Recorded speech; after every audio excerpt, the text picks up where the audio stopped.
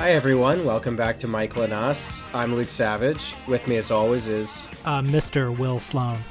Sorry, I forgot to use your formal title. I hear you're taking vacation this week. Yep, that's right. This is my longest sustained break from writing in, a very long time. I took a vacation in April as well, like a vacation from Jacobin, but I think it was just to do like other work that I needed to do, like work on some other projects. So this is my first real vacation. And yeah, I don't know, September was kind of an exhausting month. I wrote a lot of stuff. So, it's nice being on vacation. I would recommend it. I think this podcast is officially pro-vacation. Yeah, it's great. You can just listen to 5 Pink Floyd albums in a row. You can read as much as you want. You can go for nice long walks. Toronto, for those who don't know, has just it's reverted to an earlier stage of lockdown. So a lot of stuff's closed, but I work from home anyway, and, haven't really been going out a lot except to go for walks and exercise. So it hasn't really affected things much for me. Well, being between day jobs at this point, I've basically been living a kind of vacation lifestyle. I mean, I'm quite productive. I'm podcasting like a fiend. So I guess that's kind of my full-time job now. And, I have to say, I'm almost afraid to admit this, but I'm very happy. What a concept. And, I'm here thinking, okay, well, let's say I only did podcasting. I would have enough money to live and perhaps nothing more. I wouldn't necessarily have any money to save, or I wouldn't have a great deal of spending money. But would the trade-off be that I would be very, very happy and have lots of time? And, you sit there and you think, is that a worthy trade-off? I'm sure many people are feeling a version of this. Well, the listeners to the show, you can resolve this. If you haven't yet subscribed to the Patreon, perhaps you can make Will's decision a little easier and, give us your money so that Will can podcast full time and be happy. Consider it a subsidy for Mr. Will Sloan's happiness. I'm partly saying this to riff, but I'm also saying it because we regularly forget on these free apps to plug the fact or even mention the fact that we do have a Patreon. So particularly if you found us via the Jacobin feed, you may not know that we have extra episodes, one a week now, one extra episode per week, and a bunch of other bonus content we put up there. So if you like the free apps, subscribe to the paywalled ones, and that's where we're controversial and problematic. But I always thought that poverty, money problems, things like those were due to structural problems. But then this week, I saw a trailer for a new movie coming to Netflix that actually showed me that a lot of it had to do with one's moral character. And the trailer is for Ron Howard's new film, Hillbilly Elegy, starring Glenn Close and Amy Adams, based on the best-selling memoir by a friend of the show, J.D. Vance. Do you actually want to be dead, Mom? Or are you just too lazy to try? Oh, I tried! Plenty! You've always got a reason. It's always someone else's fault. At some point, you're going to have to take responsibility, or someone else is going to have to step in. Who? Who? Can I just say, as cultural institutions go, if you could assemble a cultural institution, like something out of Lego and just like add the different pieces together to make something, Ron Howard's Hillbilly Elegy for Netflix would be up there with the things I would least like to exist. I think vaguely I'd heard that this was being made into something at some point, but it's like one of those things you glance at while you're scrolling and then, you put it out of your mind. And yes, you reminded me of this yesterday when I think you sent me the trailer. I made it 30 seconds in. And then this morning you mentioned that you wanted to talk about the trailer on the episode. So I should say right off the bat, this is not the Hillbilly Elegy episode. I don't think it's actually out yet, is it? No, it's not. It's coming this Oscar season, though. But so I watched 30 seconds of it yesterday. And then when you said you wanted to talk about the trailer, I very grudgingly went back on YouTube because I only made it 30 seconds yesterday. I had to switch it off, and was very heartened when the YouTube algorithm remembered that I'd watched 30 seconds and started it from the 30-second mark, so I didn't actually have to go back and revisit those first 30 seconds. But it looks pretty bad. There's a lot of homespun wisdom in there. Like, the world can be divided into 3 types of people: a good Terminator, a bad Terminator, and a neutral. Now, many are neutral. That's good. Watching the trailer, I realized just how damaging the Academy Awards have been for the art of cinema. I think many people would say that the Academy Awards are the reason that studios get in the business of making quality movies. But I see the Hillbilly Elegy trailer and I realize how it as an institution has encouraged so much of what's wrong with the art form. And I also think that good movies would continue to be made without the Academy Awards. Think of the vast history, the vast canon of good movies. Think how few of them have been nominated for Oscars. Think how few of them were even considered Oscar material at the start of their creation. I don't think Groucho Marx ever started a movie and said, you know what, this is going to be my bid for Oscar. And yet he left behind a remarkable legacy. I don't think John Carpenter did either. Well, that's a very Will Sloan line of thought, and I agree with you. My reaction watching the trailer was that it felt like peak kind of 2017 political discourse. You know, during the lead up to Trump's election and after, you know, there was this whole renewed focus from coastal journalists, liberal and conservative alike, sort of examining in a very exoticized way the white working class. That had such a heyday, the reasons for which are mostly pretty pernicious. I don't think a lot of people realized, or I think some people that kind of sung the praises of this book, I don't think they realized it was not immediately encoded as a right-wing book for them. You know, although I think the blurbs from Peter Thiel and the executive editor of the National Review should maybe have given that away. David Brooks loved it, and he wrote an op-ed where he said that it called for, quote, a better form of nationalism. That was his take on the book. And I'll have to cop to, you know, not having actually read Hillbilly Elegy, although I've certainly read a lot about it. But yeah, this trailer looked out of date in some way, or what it represents felt very out of date. Who knows? Maybe they've kind of updated it for 2020. It is Netflix, and they do, as I understand it, partly write things by algorithm, or at least by drawing on the algorithm. So maybe we'll get a mashup of the sort of 2017 sensibility and the 2021. I was heartened to see the overwhelmingly negative reception to this trailer on social media. As recently as a couple years ago, it seems like the idea of a Ron Howard Netflix production of Hillbilly Elegy starring Amy Adams and Glenn Close would be just too big to fail. It would be something that would just steamroll through the fall, all the way to Oscar glory.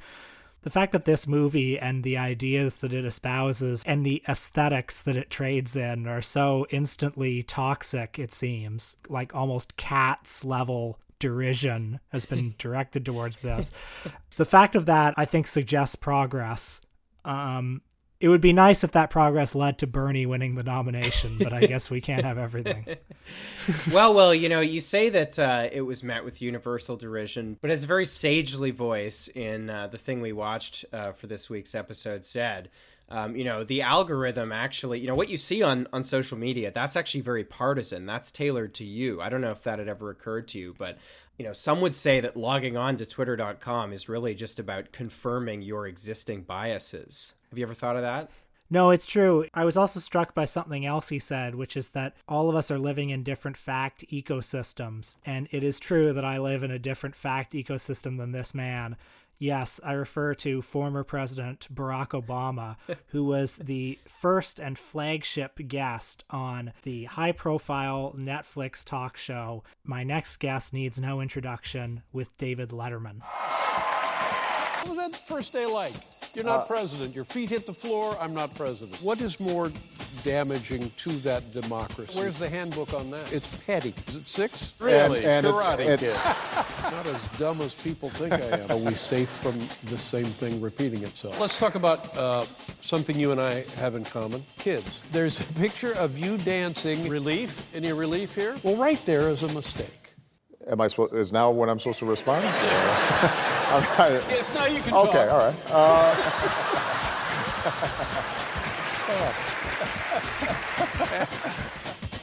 I've been pretty skeptical. You know, Will's wanted to do this for a while, and I was kind of skeptical that there'd be enough to talk about. You know, even when you said we should do the first episode with Obama, and for some reason the second episode with George Clooney. You know, I'm sorry, I led you astray with that suggestion. I was skeptical we'd have enough to talk about, but there's actually plenty to talk about, not just in terms of what Obama says on the episode, which I believe aired in 2016. Is that right? Or was it 2017? 2017. 2017. So not only is there a lot to talk about in relation to what Obama says, there's also a politics to David Letterman that are pretty interesting and to kind of what he's trying to do here. Now, I didn't spend as much time growing up watching David Letterman as you did, but in 2018, you wrote a blog post where you kind of detailed your thoughts on David Letterman's Netflix show when it debuted, which I just revisited. And I guess before we get into the stuff Obama says, which there's plenty to discuss there, maybe you can tee up for us what's at stake in David Letterman's Netflix show, if you see what I mean. What was David Letterman's trajectory? What was kind of interesting about him to you, and what kind of what's your relationship with him? It's a good question because talk shows are such an ephemeral art form. So much of television itself is ephemeral that it's easy for people to forget what his import was and what lineage he was a part of. From 1982 to 1993, which are kind of his golden age, he had a show on NBC called Late Night with David Letterman, which was on at 12:30 after The Tonight Show with Johnny Carson. Letterman and Johnny Carson, they're guys who had a lot in common. You know, they were kind of ice cold, white, preppy guys who were funny in a very effortless sort of way. But there was a big generational difference between them. Johnny Carson perfected the form of a talk show, whereas Letterman was the first guy to do a talk show in quotation marks. So where Johnny Carson was always very smooth on the air, David Letterman would often be very prickly, and he would often be kind of combative with his guests. Where everybody on the Johnny Carson show was a glamorous celebrity, Letterman would be doing things like, you know, bringing his crew members, bringing his neighbors, and putting them on TV. He had a recurring character called Larry Bud Melman, who was just kind of a weird-looking guy, an older fellow who had no particular talent, but was sort of a showbiz wannabe. And, you know, he became sort of the symbolic mascot of the show. And so you could say that David Letterman was part of a lineage of, you know, Johnny Carson to Conan O'Brien, but he was also part of a different tradition too. He was taking some of the ideas that somebody like Andy Warhol would have had with celebrity. His show was a direct precursor to something like Tim and Eric's Awesome Show, which has a very similar relationship with the artifice of television and the line between fame and obscurity, and the idea of what would it be like if we put this normal person into the highly polished trappings and surroundings of a TV show. And he brought a certain element of Dadaist humor to late night talk shows. So he would do things like have a whole segment of like, what if we dropped a melon from the top of the NBC building? What would that look like? Or he would be like, what if I got dressed up in a Velcro suit and jumped on a trampoline up against a wall and stuck there? You know, really stupid ideas. The whole idea being, what would it be like if a talk show did this? And he had many incredible conceptual gambits. He did a whole episode in the 80s where the whole episode was dubbed later. You know, the way that like a Japanese monster movie would be dubbed from beginning to end.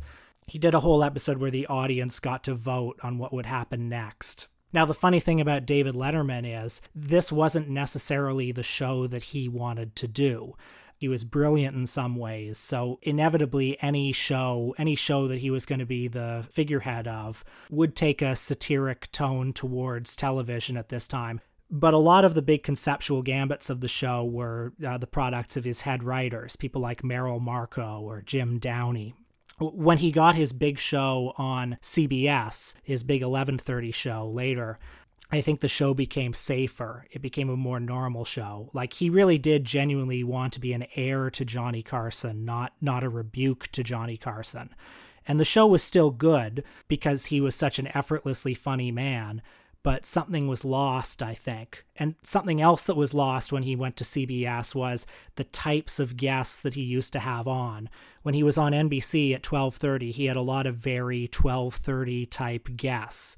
He had people like Sandra Bernhard, Harvey Pekar, John Waters, and Divine, you know, strange underground people. And there would be a tension in the show between the fact that he was this kind of preppy Midwesterner, and then the guest would be someone like, I don't know, Pee Wee Herman, before Pee Wee Herman was really famous.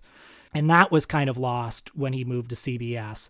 And as you say in the piece, his kind of liberalish politics gradually started to come through. But you also note that his personality had a less charming side, which I think is germane to the conversation we're going to have about his Netflix show. So can you talk about that a little bit? I mean, he presided over a fairly toxic workplace environment, famously. He was somebody who himself suffered from very severe depression and was very difficult to be around, very difficult to work with. It's also well known that he had a series of affairs with women who worked on his show, which culminated in 2009 with this very big scandal where he was blackmailed by the boyfriend of one of the women who worked on his show. And this was part of a work environment that, women who worked on the show, women who wrote for the show said was not very welcoming of women. Now, another element of the politics of David Letterman, so to speak, are that he was up against Jay Leno. And Jay Leno was the one who got The Tonight Show after Johnny Carson. And for many people, particularly aficionados of comedy, Jay Leno was symbolic of everything wrong with entertainment. Here's this dumbed down, pandering hack who took it away from this genius who revolutionized late night. And, part of the appeal of David Letterman to those who find him appealing is that he was prickly and unpredictable and not pandering. He was somebody who was visibly depressed and combative on air a lot of the time. And that made for interesting television a lot of times. The downside of it, though, was he was, by all accounts, not a particularly pleasant man to be around or to work for most of his life. And so if there's anything touching about this Netflix show, I think it's that it is a concerted effort by him to be a good man. He is self-deprecating on this show to the point of self-laceration. He's constantly on this show talking to guests, people like Melinda Gates or, whoever, and saying things like, I wish I devoted my life to helping people the way that you do. He has a segment with George Clooney's parents showing how they've sponsored a refugee. He has another segment on one of them showing solar power and how it works. There's a segment in the Obama episode with him walking across the Selma Bridge with John Lewis, to whom he's very sort of adulatory and deferential. So all of this is kind of sweet in a way. It's nice to see him try. The problem with the show is that it's incredibly boring, and he's in way over his head talking to these people, and none of this plays to his strengths. Well, and he is deferential. I mean, without knowing kind of any of the background on David Letterman that you do, that was like the first thing I wrote down in my notes. And I was trying to imagine what this would be like if this was a British show, because say what you want about the British media, I mean, it's pretty bad. But one thing you can say to commend it is that they don't tend to have this deferential attitude towards fame and power, or at least not kind of uniformly or in the same way. Of course, when Boris Johnson had coronavirus, people wrote articles in the Telegraph that were like, the prime minister's health is the health of the nation, and, et cetera, et cetera. But if you watch interviews on even the BBC with, political leaders and stuff, there's a House style that is much more confrontational. Even just what happens in the British House of Commons, where they have prime minister's questions and the prime minister has to go up and basically they're basically thrown to the wolves for an hour.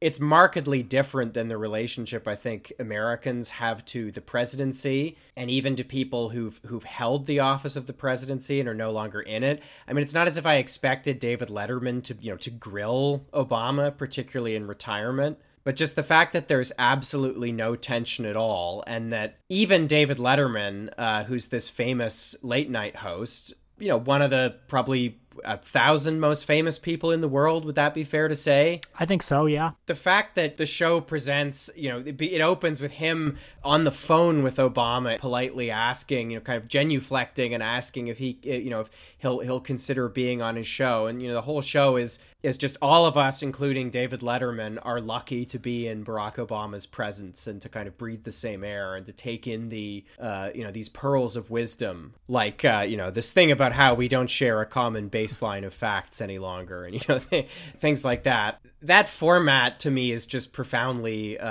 uninteresting, and it doesn't make for good TV unless, it makes for good TV if you're the kind of person that would enjoy an hour-long interview with Barack Obama, which I have to say I really didn't. I found this a very difficult sit, and not in the sense of it being boring, though it was, but difficult because I actually find it very hard to listen to Obama doing his Obama thing at this point. Mm-hmm. I'm so weary of all the things that he thinks are insights. I'm so weary of the perspective that he brings to things, just this incredibly bland liberal perspective that he just happens to be somewhat better at articulating than his equivalents or his contemporaries. I dislike profoundly what Obama has become, what he's chosen to do with his post-presidency, which is basically to kind of ratchet up the thing that he tried to do in his presidency, which was to be above politics and just be this kind of unifying cultural figure. I think the show encapsulates that very well, although it's of course celebrating that. It doesn't have any kind of critical angle on it. But, as always, Obama comes across as somebody who barely ever takes any kind of strong opinion or strong position on anything. And when he does, and I think I'm paraphrasing that old essay by Matt Taibbi, but, Obama very rarely takes kind of strong positions on anything.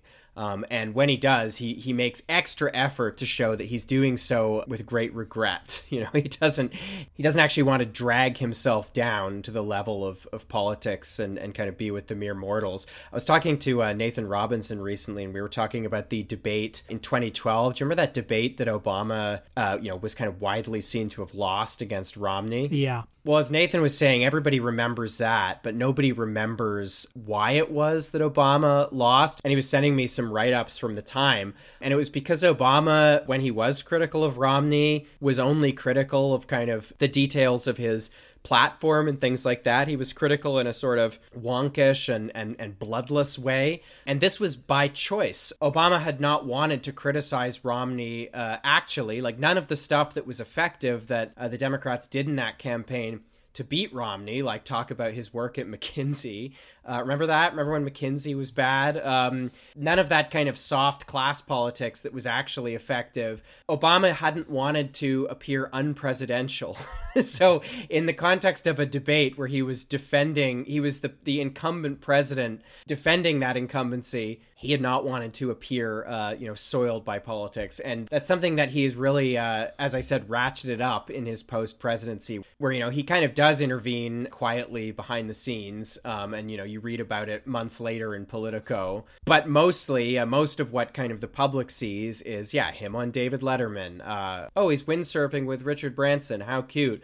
Oh, he's produced a list of books and films, and him and his team of consultants have produced like a list of like the designated, the most perfectly middle-brow stuff for me to enjoy. Hooray. I thought the show captured that very well, but boy, it was not fun to sit with it for an hour.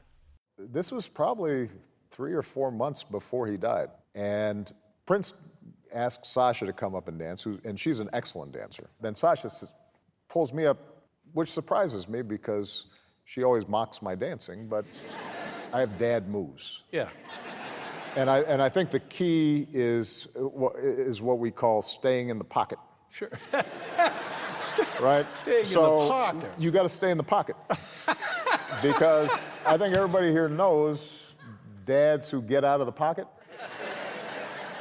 And they're trying stuff that they can't really pull off. Yeah. You were mentioning the more combative relationship that the media has with their politicians in Great Britain.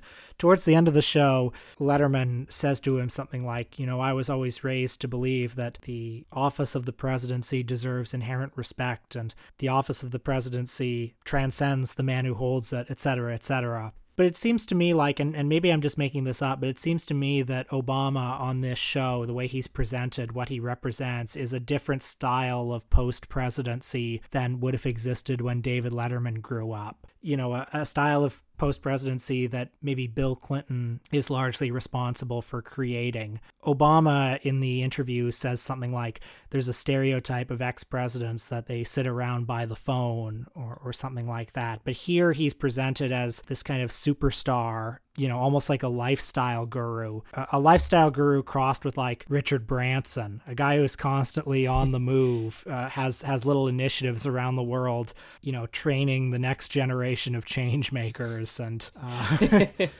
while also like cashing in with a big budget book deal. Like, am I right in thinking that this is a relatively new innovation? This is new, and it was amazing. One of the worst pile-ons I ever got on Twitter was the week that Obama, it was either the week he gave his first kind of big paid speech or just the week that news broke.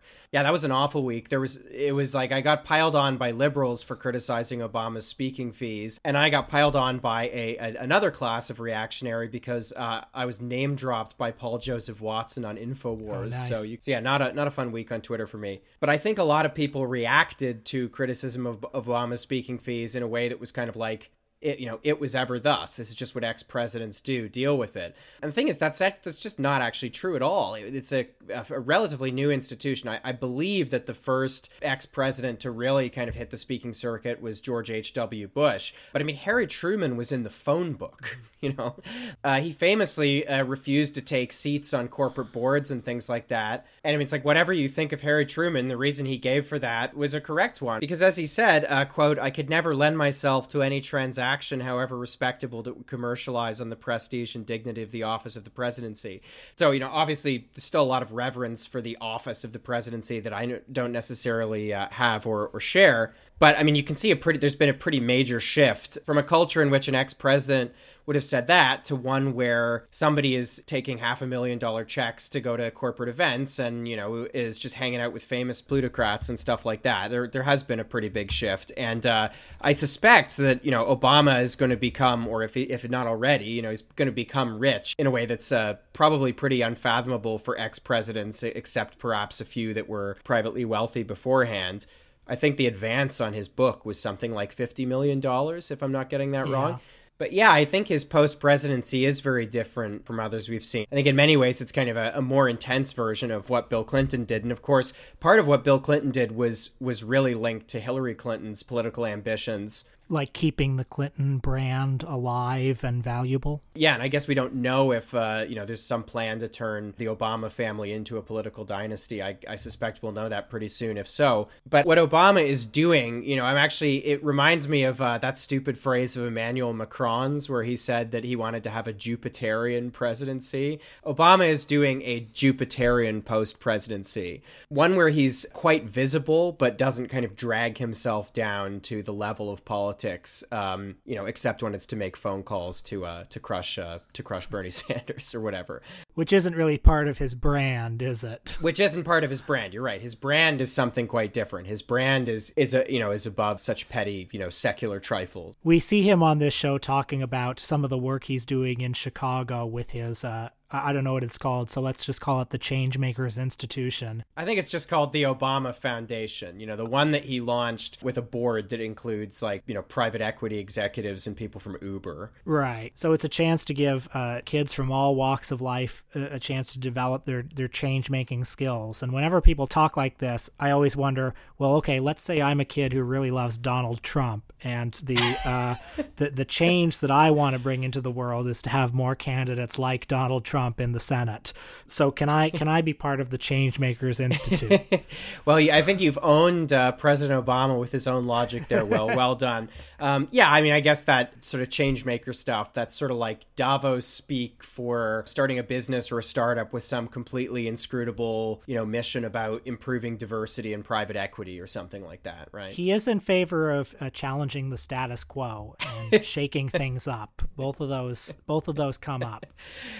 That stuff did come up, but again, that's secondary to what his appearance on the inaugural episode of Letterman's show is about. Because I think what they spend probably the majority of the time on, and what I suspect the people who like this liked the most, is the stuff that appears near the beginning, which is sort of supposed to be showing us the human side of Obama. So I think the first thing Letterman asks him is, "What did you do on your first day not as president?" And he's like, I to try to figure out how the coffee machine works. Yeah, and everybody's laughing, and he talks about going on a vacation with his wife and getting to hang out with his wife and that kind of stuff.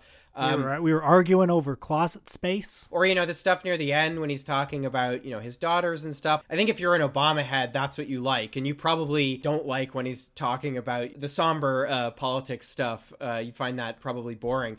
I do think there are a couple moments when Obama's genuine view of the world really comes across. And this is something that is important to say about Obama. If you read his books, if you actually read his speeches, there's a really good piece, just to bring him up again, a really good piece by Nathan Robinson recently in Current Affairs, where he went through and he read Obama's speeches. And, he brought up that quote by Christopher Hitchens that's quite memorable, whatever you think of Christopher Hitchens, which is that, everyone says Obama is such a great speaker, and yet very few people can remember any particular kind of flourishes from his speeches. People don't remember any lines from Obama's supposedly brilliant oratory.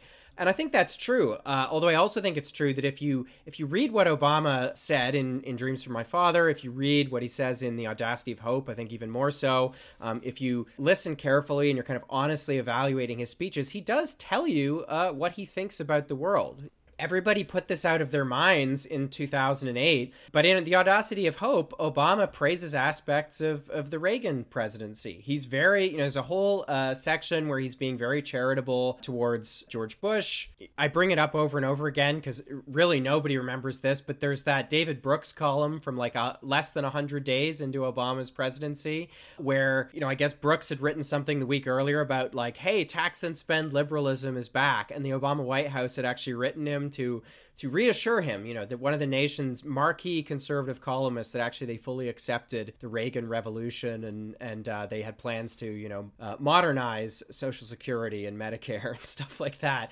Obama has always been pretty explicit about this stuff, and I guess it's interesting to ponder why it's really never loomed that large, particularly for his kind of progressive fans and his more liberal supporters. But getting back to Letterman, there's a moment when he says something that I think is very honest about how he sees the world. It's quite early on, and he says, something effective, something that Michelle understood more quickly than me was that part of your ability to lead a country doesn't have to do with legislation or regulations. It has to do with, and this is direct quote, shaping attitudes, culture, shaping awareness. And I think Letterman says, it's behavior, kind of nodding along. And then Obama replies, yeah, it's something that people can relate to, see, feel, touch. And then he says, what got us there was the ability to tell stories. And I think that's exactly right. And I think this is a very lucid statement about how Obama sees the world and saw his role as president. And I think it's something, part of his legacy is one of the strongest parts of his legacy for American liberals and for kind of elite Democrats is this belief that politics happens on the level of culture, that's the most important thing, that the demeanor, the personality, the temperament of the person who holds the office of president is more important than the legislation that they pass or don't pass, more important than what they regulate or don't regulate. This speaks to the appeal that Joe Biden has for some people. It also speaks to why liberals of a particular variety anyway find the Trump presidency so odious. It's not because, for some people anyway, it's not because of anything Trump is doing. It's because he demeans the office of the president. It's because he has the wrong temperament, the wrong character. The presidency is a very somber thing, and he's this, buffoon who treats it like a cheap showman would, which of course is actually one of the things that makes Donald Trump effective, is that he is such a showman. But anyway, I was very struck by that remark of Obama's, that part of your ability to lead a country doesn't have to do with legislation and regulations. It has to do with shaping attitudes, culture, and shaping awareness. It's behavioral. I think that's a very lucid statement about how he sees things. One of the other more explicitly political parts of the discussion is when Obama starts talking about facts. He diagnoses this as one of the main challenges facing American democracy, that people who listen to Fox News and people who listen to NPR, which, by the way, he positions as the two poles. Those are the two genders. I like that was the choice, NPR, because I wrote down, what about MSNBC? These are the two cultural poles, right? Because for him, polarization is a cultural thing. What's good about NPR in this formulation, at least in how I interpret it, is that it has the better cultural signifiers attached to it, right? It's not even so much that NPR is more likely to be factual than Fox News, which it is. It's that, NPR is where you go for the good shit. The kind of shit that would appear on an Obama, end of year list about watch this movie or read this book. But he says that if you listen to those two respective networks, you are living in different fact ecosystems. We no longer have that shared reality. Now, elsewhere on the show, he talks about his first year in office. And he says how happy he was that, within a year and a half of having become president, they were adding jobs to the economy as opposed to shedding them, which is factual to a degree. But it shows the limits of facts, doesn't it? Because what were those jobs? A lot of those jobs were the gig economy. Right, exactly. I mean, that's one problem with this very, common idea that, the big problem today is that people live in kind of different, different fact bubbles or whatever, and social media reinforces their prejudices. And, I think that's an attractive idea to people. I mean, for one thing, because it is true, just on its own, it's a correct statement in many ways about how social media works. And also, it can be extended to network news, although I think a lot fewer, it's very interesting that the people who make that complaint about social media don't make the same critique of network news, which is, pretty much exactly the same thing happening as, paraphrasing from the book Hate Inc. now. But the news is not the news as many people understand it. It's, a carefully tailored entertainment product that's curated especially for you. So that's another problem here. But I thought what was most interesting about this statement is that Obama specifically says that this is why our politics are so polarized right now. So I think it's easy to miss the significance of that, because it's one thing to complain about social media and how it reinforces people's biases and stuff. I think that's pretty well understood at this point. Stating outright that this is why politics are polarized, I think, is an incredibly revealing remark. And what Obama's saying here, I think, has really entered into the deep structure of how people, many people anyway, conceive of the Trump era. Problems are not really political, they're epistemological. The problem is that people have bad information, and if they had correct information, they'd make the good decisions. So you see this in all kinds of things. You see this in the kind of endless debates about algorithms and the complicity of sites like Facebook and Twitter, or companies, I should say, like Facebook and Twitter in the spread of misinformation, conspiracy theories, but also in their responsibility, as some would have it, to crack down on these things and to kind of play the role of moderator. But this idea that polarization happens specifically because of that, it's not actually a political phenomenon, it's a cultural phenomenon. That too speaks so deeply to Obama's conception of politics. And actually something else that comes to mind here, which it feels like a million years ago since I wrote about this, but Pete Buttigieg, when he was kind of initially getting a lot of attention, one of the things that he proposed was this national service program. And a lot of people were, pretty derisive about it. And I think that was the right posture to have towards this. But very few people read what the justification for the need for a national service program was. And I thought this was very interesting. I wrote about it for Jacobin. I think this was in the summer of 2019, which feels like a very long time ago now. But essentially, the argument was that there's a lot of polarization, a lot of, divisiveness, yada, yada, because people have different shared realities. So if we put people in the same, if we give them a common experience, we can rectify that, we can remedy it. And this is so interesting to me as kind of a statement about how liberals try to reverse engineer social solidarity. Polarization is a matter of people having different perspectives. So if there's a common experience rooted in the nation that everybody can kind of partake in and share in, that'll fix the problem. Social solidarity is, it's not a socioeconomic problem. If there are socioeconomic differences, those differences are re-encoded as kind of cultural differences. They're understood as just people live in different realities. And these differences of opinion and outlook and lived experience are kind of innocent differences. The problem isn't hierarchy as such. It's just divergent experiences, different epistemological realities that people exist in, different cultural realities. So the solution is for the state to redistribute lived experience instead of wealth and power. I think that's an idea that's very popular during the Trump era, and you do see it most commonly applied to social media. But I think it has deeper roots in how modern centrist liberals see the world.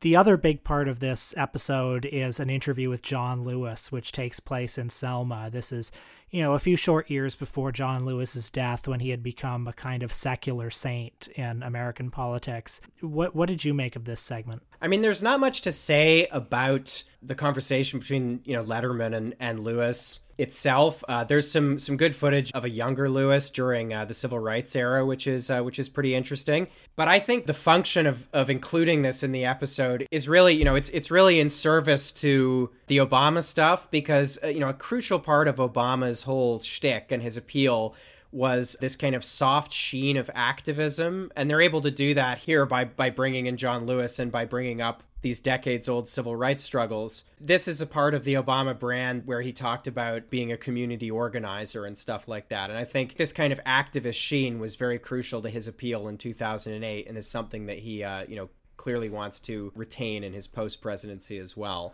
It cuts at one point to the speech he gave, I guess, in 2015 for the Selma 50th anniversary. And, he says something like progress sometimes requires disruption, which is a sentiment that I like and I certainly agree with, although I would, humbly submit that that's not a principle that Obama lived by during his presidency. His entire presidency was about being minimally disruptive. If the greatest financial crisis since the Great Depression was not a moment to be disruptive, when was? Well, at one point, Letterman asked Lewis, do you think Obama would have been there with you marching at the time? And Lewis says, without a doubt, absolutely. And I mean, who knows whether or not he would have been? Who knows at what point in Obama's life that he would have been?Maybe when he was younger, he would have been. What I do know is that Obama was on the phone a few weeks ago with the NBA players during the lockout, telling them, I think you've kind of made your point. Right, and the best way to be effective is to have a seat at the table and keep playing, because then you'll hold people's attention. Yeah. This is the worst Super Bowl party ever. Now, Dave, be nice. He's just saying that because I'm here. Oh, he's just saying that because I'm here. So I was watching a few clips of Jay Leno the other day. Specifically, I was watching a famous interview that he did with Hugh Grant. This was credited with being the interview that turned things around for Jay Leno, just a couple days after Hugh Grant had been pulled over by Hollywood police for engaging in some bad behavior. And I was watching Leno doing this interview, and I thought, this guy's pretty affable. And, I've spent my whole life disliking Jay Leno for his many crimes against comedy, and also for kind of the bleakness and sourness of the worldview that his show presented. One of his trademark bits was called jaywalking, where he would go out on the street and he would ask regular people questions about how many states are there in America? And they would say, I don't know, 30 or, something like that. Or he would ask them, so who was the first president of the United States? And they'd be like, JFK. The whole thesis of this segment being that mankind is fundamentally barbaric and needs to be tamed. But that was pretty latent. And as I was watching these Jay Leno clips, I'm reminded of that line in Chinatown that John Huston says, where he says, of course I'm respectable, I'm old, politicians and ugly buildings all get respectable if they last long enough. And I think I feel that way towards Jay Leno now. I respect him because he's so different than what's on late night talk shows now. Now all the late night talk shows are MSNBC shows, basically. And I was watching him feeling a bit nostalgic for a time when, it was just kind of a lame guy doing lame comedy. What you're saying is that's better than the libs making good points, a la Jon Stewart, but not as funny. Yeah, I guess so. I mean, I look at Stephen Colbert now, and Stephen Colbert was once one of the funniest people in the world, and now all he does is just recite the facts with a voice. And, maybe I'm looking at the past through rose-tinted glasses, but I think I'd rather watch Jay Leno interview Sinbad. Remember the days when we had a shared reality and a common baseline of facts, and when Mom, Dad, and Billy and Jane would huddle around the phonograph and listen to Jay Leno interview Sinbad. Good morning, Peter. I made your favorite breakfast. The hell is this? French toast. I just made a few creative changes to the recipe. I think it's a lot better now. Lois, if this is your idea of a joke, you must write for Leno. Oh, it is so fashionable to take a shot at Jay Leno. Look, the fact is the man is out there every bloody night with fresh material and is charming.